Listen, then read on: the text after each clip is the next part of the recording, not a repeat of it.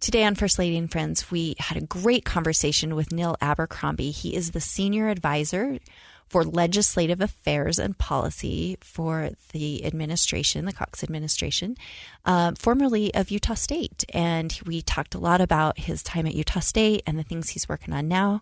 Can't wait for you to take a listen. Let's get proximate.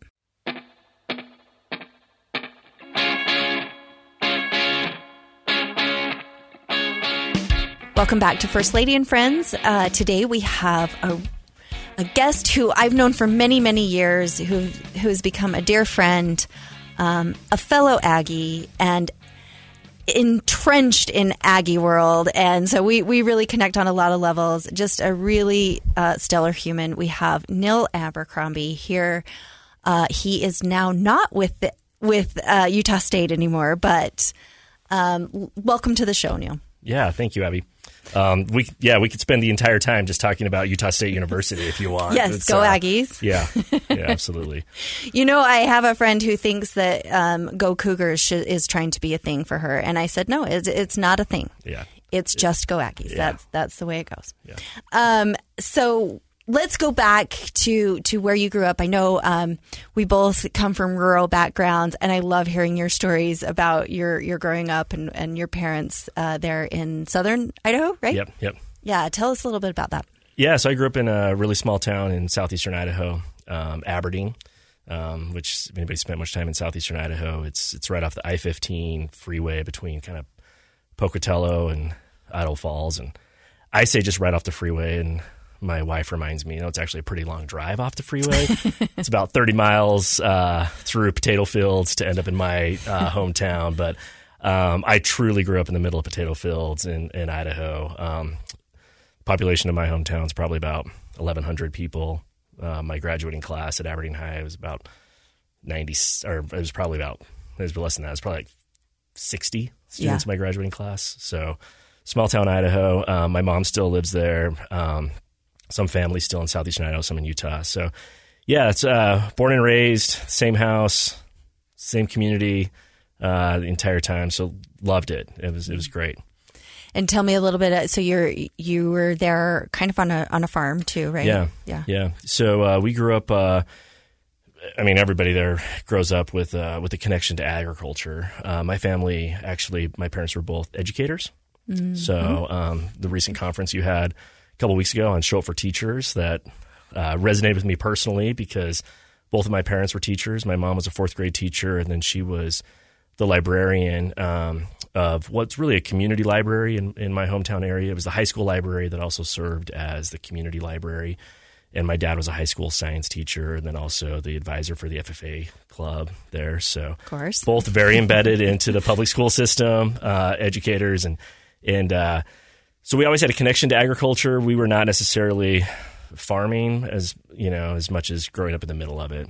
Yeah. And what's interesting is even though Idaho, it's really close, southern Idaho, a lot of similarities, a lot of connections to Utah. But I think people don't realize, in Utah, the way our pioneers designed things that the community, they were really big on this sense of community, which I think is really neat and unique to Utah, where the little towns were where you lived, but your farms were really on the outside. Now, Idaho, just over the border, it's very different. Yeah, it's very different. Most of the farm homes are on the farm. Yep. They're not in the town. So when you talk about how spread out it is and how people are, farms are all around you. So it's an interesting difference there. Yeah, I say I grew up in Aberdeen, but technically, if we drove to my hometown, I grew up in Sterling because that's about 10 miles outside of Aberdeen, and it's truly in the middle of potato farms. And it's probably a little similar to maybe what you see in the Midwest, where you have like more of the prairie homes and the farms surrounding it, and then people drive into the town for church or school or other things like that, rather than everybody living there and then driving out to the farm, which is more of the pioneer Utah way. Yeah, and I always felt a little weird because growing up in Mount Pleasant, I actually was outside of Mount Pleasant on a farm, and all of my friends, they lived in town, they would, their farms, or if they had farms, were always outside of town, which is what Spencer did. His was they lived in town, and their farm was outside of town, which is it's just interesting. It is. It's different, and it's interesting too because we talk about agriculture in Utah is such an important part of who we are and our identification, and especially rural Utah. Idaho, it is that times 10. Because the commodities there's so much more quantity of production that's happening, whether it's, sugar beets or onions or potatoes, of course. And the scale is much, much more significant, even just a couple hours north of the border. Yeah, it's really an interesting situation that we have here. Yeah, truly. And Utah always considers itself very agricultural. I think most of us sort of have some tie, grandparents, great-grandparents that had, ties to agriculture, but we really are quite an urban state. People don't realize that, which is it's interesting. So talk a little bit more about your family. So you had your parents, and you had how many siblings, and you all grew up there? And So my parents actually lived in California for a few years after they got married. Shortly after they got married, my dad got his master's degree at Oregon State University, and then he ended up doing some research in California at UC Berkeley, animal science research. And so had a couple of my older siblings that were born in California. And then they decided they really wanted to raise their family in Idaho. My mom's parents were from Aberdeen, Idaho. My dad's parents were from Aberdeen, Idaho. So they were already second generation. So they were going home, and they decided they wanted to raise their family back on the farm. So myself and then my older sister closest to me, we were born in Idaho. My older siblings were born outside of the state. So I'm the youngest of 6. Mm-hmm. And it was really, really great opportunity for them to come home. They were close to both sets of grandparents for me. My grandfather on my mom's side was a cattle rancher and had a cattle ranch also in southeastern Idaho. And then my grandfather on my dad's side, paternal side, he worked for USDA and did crop inspections, both with potatoes and sugar beets, and then would go to California during the summer months and spring and do inspections of the fruit harvest in California. So both sides of my family were pretty embedded into the agricultural community, just from different angles. Yeah, that's incredible, and such great lessons. I'm sure you learned. What do you think was the biggest takeaway from growing up in that environment? Yeah, it's interesting because if someone who knew me really well then, or even some of my older siblings, if they heard you ask me that question, they would probably be rolling their eyes a little bit at my answer. Because as the youngest, and you probably have some people they would be like, oh, you never really worked on the farm. Like, what lessons did you learn growing up on the farm of like industrious approach to kind of an agrarian kind of approach to life? I admit I was not the farm kid as much as maybe my older siblings were, in part just because things change over time, and you've seen this. My grandfather sold the cattle ranch when I was pretty young and retired, and things start to change. I would say a couple of things that I loved growing up where I grew up, and they're still part of maybe my ethos now, is truly a sense of community, maybe even more than what specific industry anybody was involved in, and a sense of kind of an egalitarian sense of that community. Like, there wasn't a stratification in my hometown of the lawyer's kids and the kids of the CEO or the doctor. It was just, you all worked related to the farm in some capacity. And there wasn't kind of an equal setting that happened, that I felt. And also in a small town, I mean, you talk about Texas and Friday Night Lights, but even in Idaho, we had a home basketball game, and there are 1,000 people live in my hometown, and there would be 800 that would be at the basketball game. Exactly. Just a real sense of you're really connected to everybody. There's a part where it's nice to get out of that and have a little anonymity maybe somewhere else. But my dad especially, and I think I've adopted it, loved going to the post office and knowing everybody there, and going to the grocery store and knowing everybody there and just this deep connection to everybody you interacted with on a daily basis. Yeah. Yeah. It's comforting in a way. When you've lived there a long time, yeah, sometimes it gets a little intrusive. Yep, it can be a little smothering at times, right? But at the same time, I mean, it does. There's this balance of people who genuinely care about you and want to take care of you and connect with you versus people are in your business. Yeah. And that's also weirdly comforting sometimes too.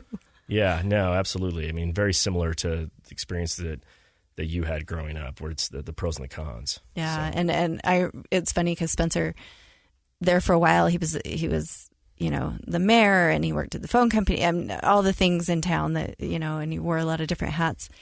And he's finally said to me, Abby, I can't go to the post office. You're going to have to go. I will never get out of there. Yeah. Which, again, is really endearing and sweet. Yeah. But also when you're in a hurry, you can. Maybe a little exhausting at the same time. Yeah. Yeah. No, absolutely. Yeah. So my wife grew up in Utah, and she went to a large high school. So she had a very different experience. I mean, her high school was basically, the enrollment of her high school was bigger than my hometown. Mm-hmm. And so we've debated the pros and cons of both quite a bit. And I had what she would characterize a little bit more like the Saved by the Bell high school experience, where it's like you did everything because there was nobody else. If you wanted to do it, you did it. And when we were dating and I said something about like, oh, yeah, we had this football game, and she kind of looked at me and she's like, you played high school football? I'm like, oh, yeah, I lettered as a sophomore. Of course I did. Yeah, of course. And she's like, yeah, I don't think you would have made the team at my high school. But while I was able to do everything, the reverse was, her high school, she had like Shakespearean literature and French and, Italian, all of these different course offerings where no way in my rural school are we taking a French class, like there's limitations too on that. So it's true. There are trade-offs, and that's kind of what we're dealing with now. We had all three of our boys doing high school at home and in Mount Pleasant at the high school there. And then now we have our daughter here in Salt Lake, and seeing her frustrations of, well, I want to do this and I want to do that. And I want to do all the things my brothers did. And she's not able to. Yeah. I mean, but at the same time, she's taking an AP class that my boys didn't have any opportunity to take academically. I keep reminding her, you'll be so much further ahead academically. Yeah. But it's a trade-off, and you do, I think, I appreciate that, I was able to do a lot of things. I think Spencer loves that he was able to do a lot of different things. But we didn't have the greatest academic experience.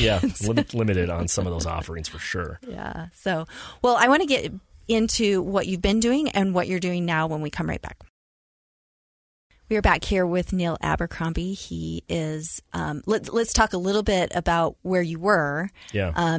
You've been a long time at Utah State, like we mentioned, and you've made a transition recently. So let's talk about your work at Utah State before we get into that.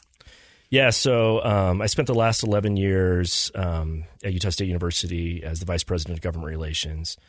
As we talked about a little bit at the beginning, it's our alma mater for each of us. So I had already loved Utah State before moving into that role. I didn't really know what the role was, to be honest, before I was hired. It was something that was I didn't even know the position existed.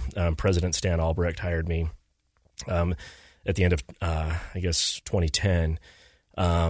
And I already loved a lot about Utah State, but I didn't know a lot about Utah State. So I moved into that position really to be, the chief advocate or lobbyist for the university, both on Capitol Hill and Salt Lake and also in Washington, D.C. So I work closely with President Albrecht and the other university leaders, really advancing the mission of Utah State. And I could go on for days about my passion for Utah State, in part because of its land-grant mission. And we talked about rural America a little bit, rural Idaho, rural Utah.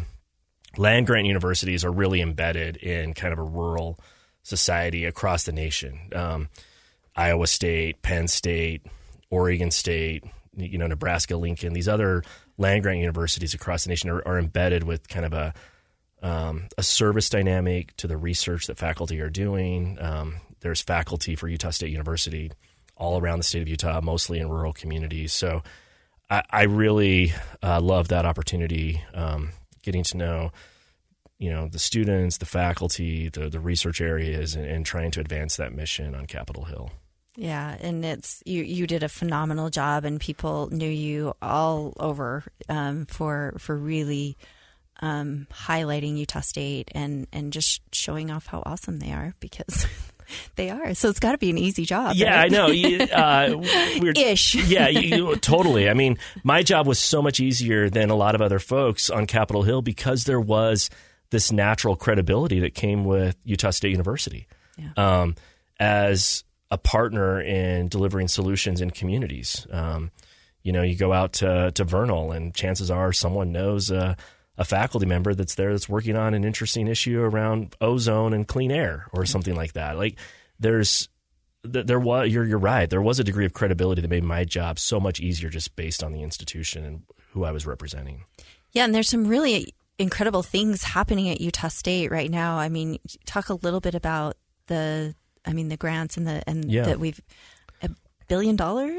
Yeah. So Utah State, they received $1 billion project for the next 10 years just at the Space Dynamics Lab alone last year. And one of the things that's, not to go too far in the weeds on this, but one thing that was really unique with Utah State University is there's a lot of research that's happening on kind of the main campus, the academic side.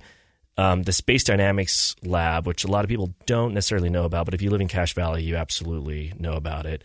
It's what's called a university-affiliated research center, which about 50 years ago, the federal government and the Department of Defense selected about 10 universities across the nation to be essentially sole source research universities. So Johns Hopkins, Georgia Tech, MIT, Nebraska, Lincoln, a few schools like that. And they chose Utah State to be their partner with Missile Defense Authority. So there is this, when I talk about kind of the partnerships with the government, Department of Defense can turn over a research project to Utah State University's Space Dynamics Lab, have them work on it. There's also really cool NASA projects, the James Webb Telescope that we're all talking about the images of. Utah State University, because of SDL, had a part in some of the instruments with that telescope. So that was not only always exciting for me to go, but it was really fun to see the students engaged in those projects and the faculty and the different leaders that were working on those grants and contracts. Yeah, so we're really proud of our Aggies. We're really proud of, if you didn't notice, but we think they're doing great things. Let's get into you recently made, after being there so long, you made a transition. Yeah. I'm sure it was an agonizing decision. Yeah. Actually, I know it was. Yeah. But talk a little bit about your transition and what you're doing now. Yeah. So it was actually kind of during the holiday break this last year. So right around kind of between Christmas and New Year's. I knew this opportunity was opening up with Governor Cox. And it was something where it was really tough. I love Utah State. I loved what I was doing.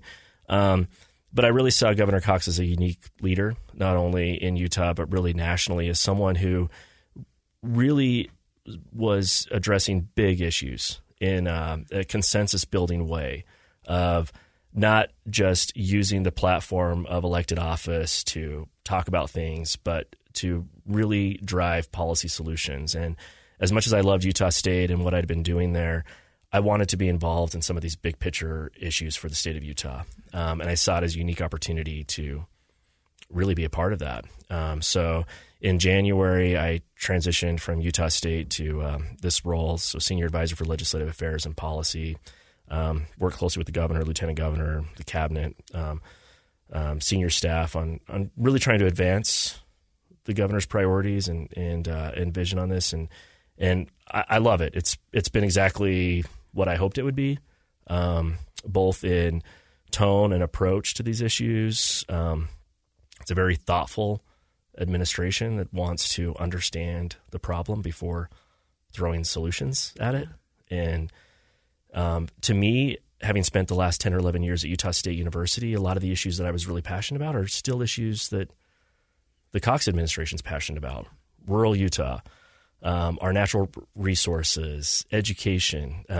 These were things that, of course, I was already advocating for, and now I can see them from a little different vantage point and continue to work on them. Yeah.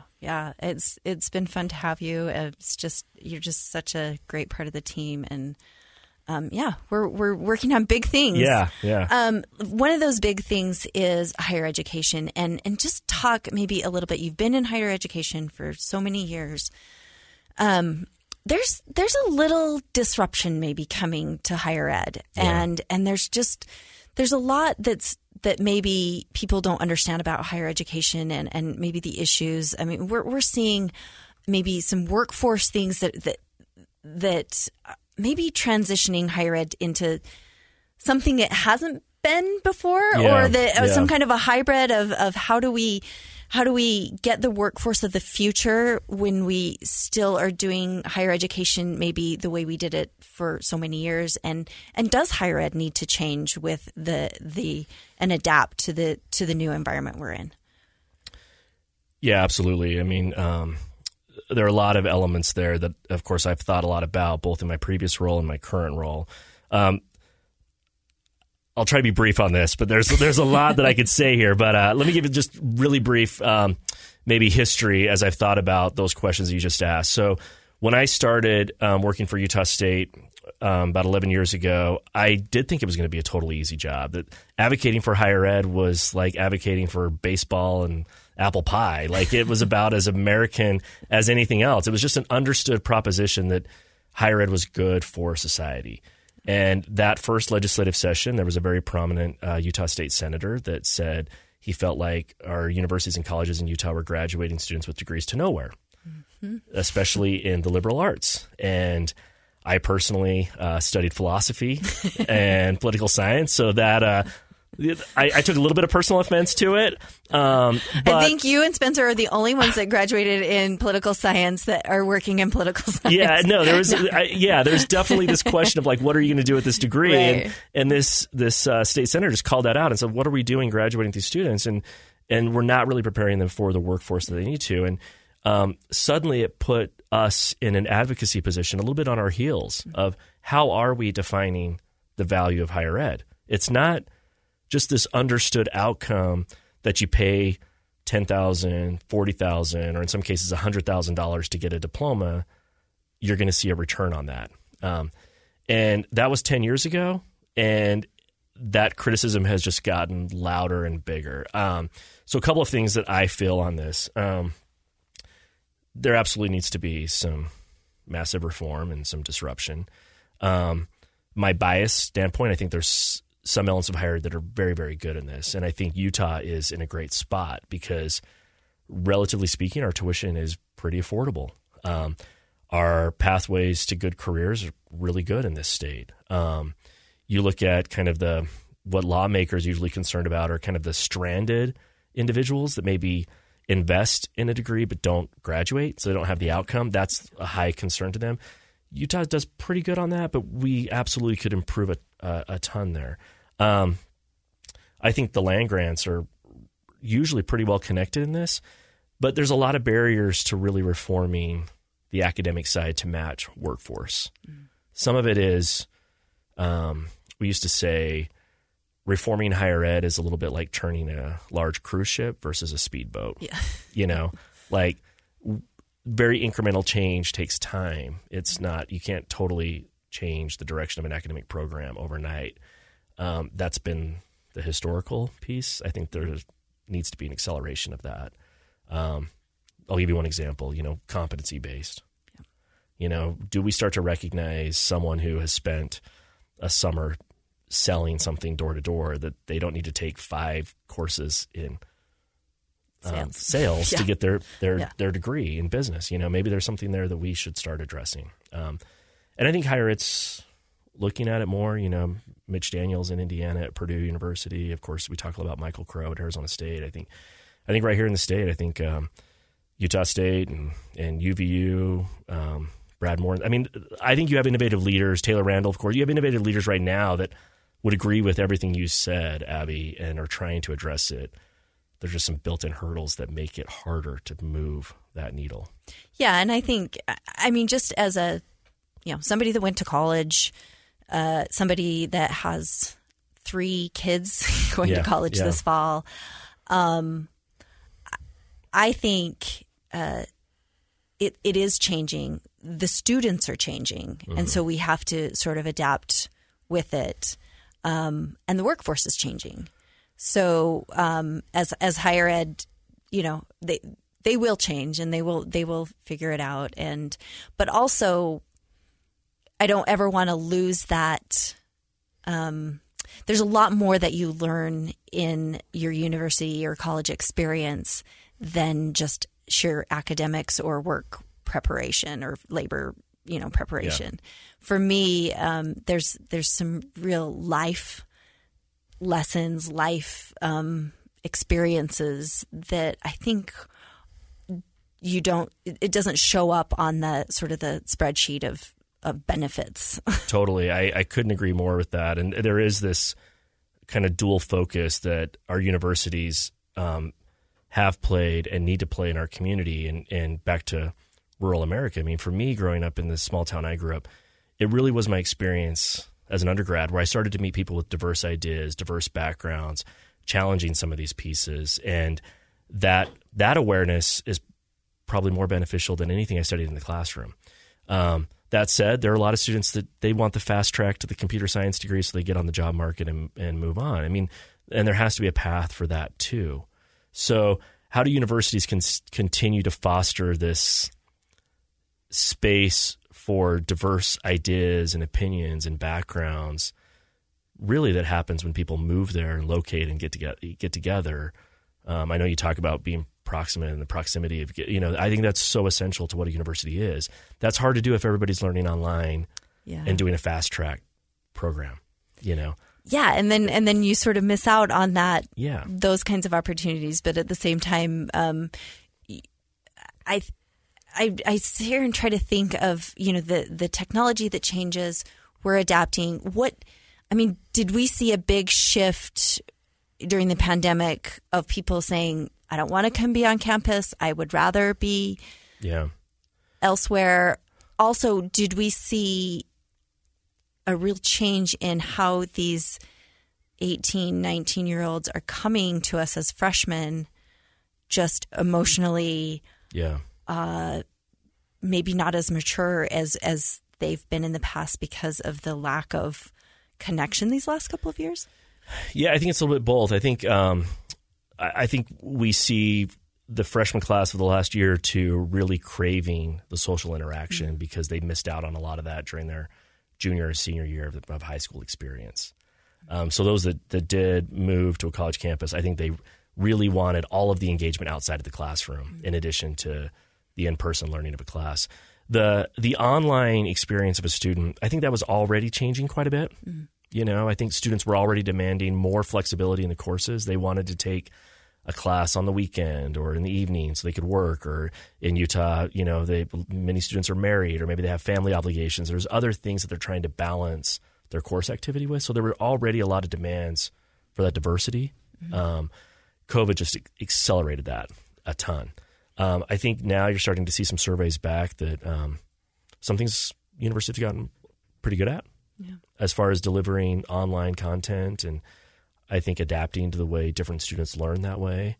There's been some really good feedback. And then at the same time, there's some examples where it's not a great replacement for the in-person learning. Yeah. And I think it gets back to higher ed's never going to go back to just a real traditional in-person ivory tower perception, the way it has been. It's always going to have a dual role.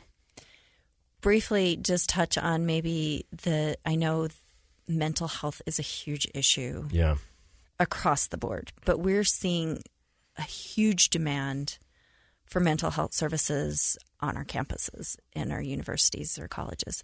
What do you see that getting better? Do you see the universities being able to adapt to that? What are you seeing? Yeah, so this was eye-opening to me a few years ago. When I was at USU, there was a student body president and student leaders that drafted a student resolution declaring a mental health crisis on our college campus. Wow. And they came and met with me in my advocacy role and said, what do we do? We don't have enough resources. We don't have the connections. And they the students drafted a statewide resolution that they took to Capitol Hill to raise awareness to this issue. The students also, student-led, implemented a student fee to go to hire more therapists for mental health. It was the students that really kind of elevated this discussion on our campus, basically saying it is reaching a crisis point. There's so many bottlenecks as far as therapy. There are a lot of great things happening with Safe UT and really providing opportunities, but a lot of those opportunities are really at acute crisis. Yeah. What we're finding is sometimes just a peer-to-peer connection. Yeah.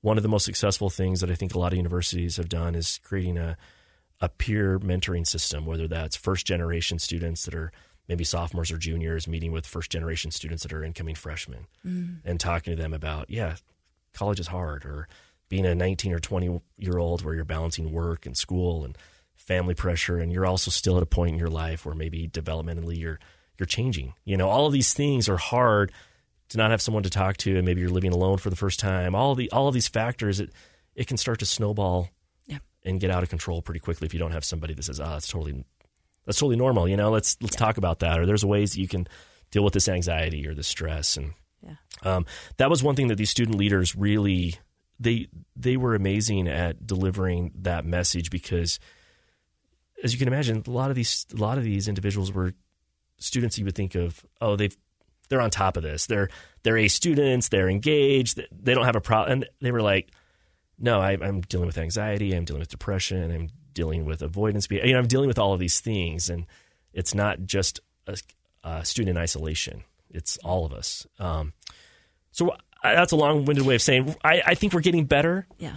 We're certainly not there yet. And there are resources that are available to enrolled students that I worry that sometimes are not available to the 18 or 19-year-old that's not enrolled in a university, that's maybe not embedded in, doesn't have a peer mentor assigned to them because they're not living on a college campus. Or, there are a lot of youth out there that I worry that we still are not connecting them with the resources that we need to. Yeah, I agree. It's such a tough issue. You are also working on some really important projects with the state right now, and I want to get into those when we come right back. We're back here on First Lady and Friends with Neil Abercrombie. He's in the administration now here in Salt Lake, and you're living here. No, you're still in Logan. Yeah, no, still in Logan. Yeah. Well, we know how that commute goes. But yeah, it's a little better than it used to be in the 90s when we were making it, and there was construction. Well, there's always construction. Yeah. But it's fine. Well, hey, I want to get into, you're doing some really incredible things. There are some big issues around the state. When we were campaigning, I'm telling you, one thing comes up over and over and over again and still continues to, because it's been a huge issue, affordable housing. Yeah. One of the biggest factors of happiness that people talk about is having your kids and grandkids around you as you get older. Mm-hmm. I think that goes back to this sense of community. And what the fear is, and there was another statistic that I think the highest level since 50 years or more, I think it was pre-World War II maybe it was 70. I can't remember that. I shouldn't be saying this when I don't understand what it is. But there are more adult children living in their parents' home than since forever. And that's an issue. Yeah. And there's a huge issue with us being able to afford. I mean, I'm thinking about my kids graduating from college. There's no way that they're affording a house right now. So it's a huge issue, and there's no one single, magic bullet, or we would have done it. So talk a little bit about the stuff you're working on with affordable housing. Yeah, absolutely. And this is one where I had mentioned earlier, joining the Governor Cox administration, I really wanted to get involved in big issues, and it doesn't get any bigger than this. And it really is related to the larger issue of growth and the stress that growth is putting on our communities, both in the use of natural resources and land, but really the pressures with cost of living here. And you're right. I mean, we would take it for granted that their children, they'd all be able to afford to live in the same community that we live. And I was in a meeting the other day and someone asked the question, how many of you in the room, we're not talking about, 19, 20-year-olds, but professionals, middle of their careers, or, how many of you could afford to buy the house you're currently living in? And a lot of people that, probably couldn't now with their current job buy the current house that they're in. So what are we doing about it? I talked a lot about my experience working at Utah State University. Before Utah State University, I worked at the Utah League of Cities and Towns and worked closely with all of the different municipal governments across the state. And I still have a very deep passion for the role of local government. And this is one where sometimes it's a tense relationship between the state and local government as far as who's helping solve the problem and maybe who's restricting opportunities. And I think our local government entities are doing a lot. I think they have a lot of pressure from their constituents saying that we don't want this kind of development in our backyard. There's a lot of NIMBYism when it comes to this. And I think all of us in Utah need to think a little bit more broadly.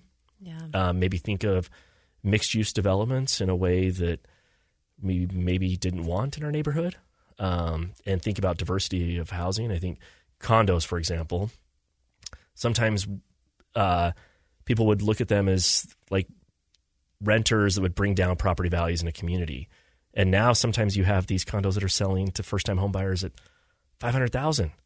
These are not property values that are diminishing the community. And I think thinking about that. So a couple things that we're working on. We're spending a lot of time looking at the use of housing in a local community. And what I mean by that is short-term rentals have increased significantly. They were already on the rise in Utah well before COVID.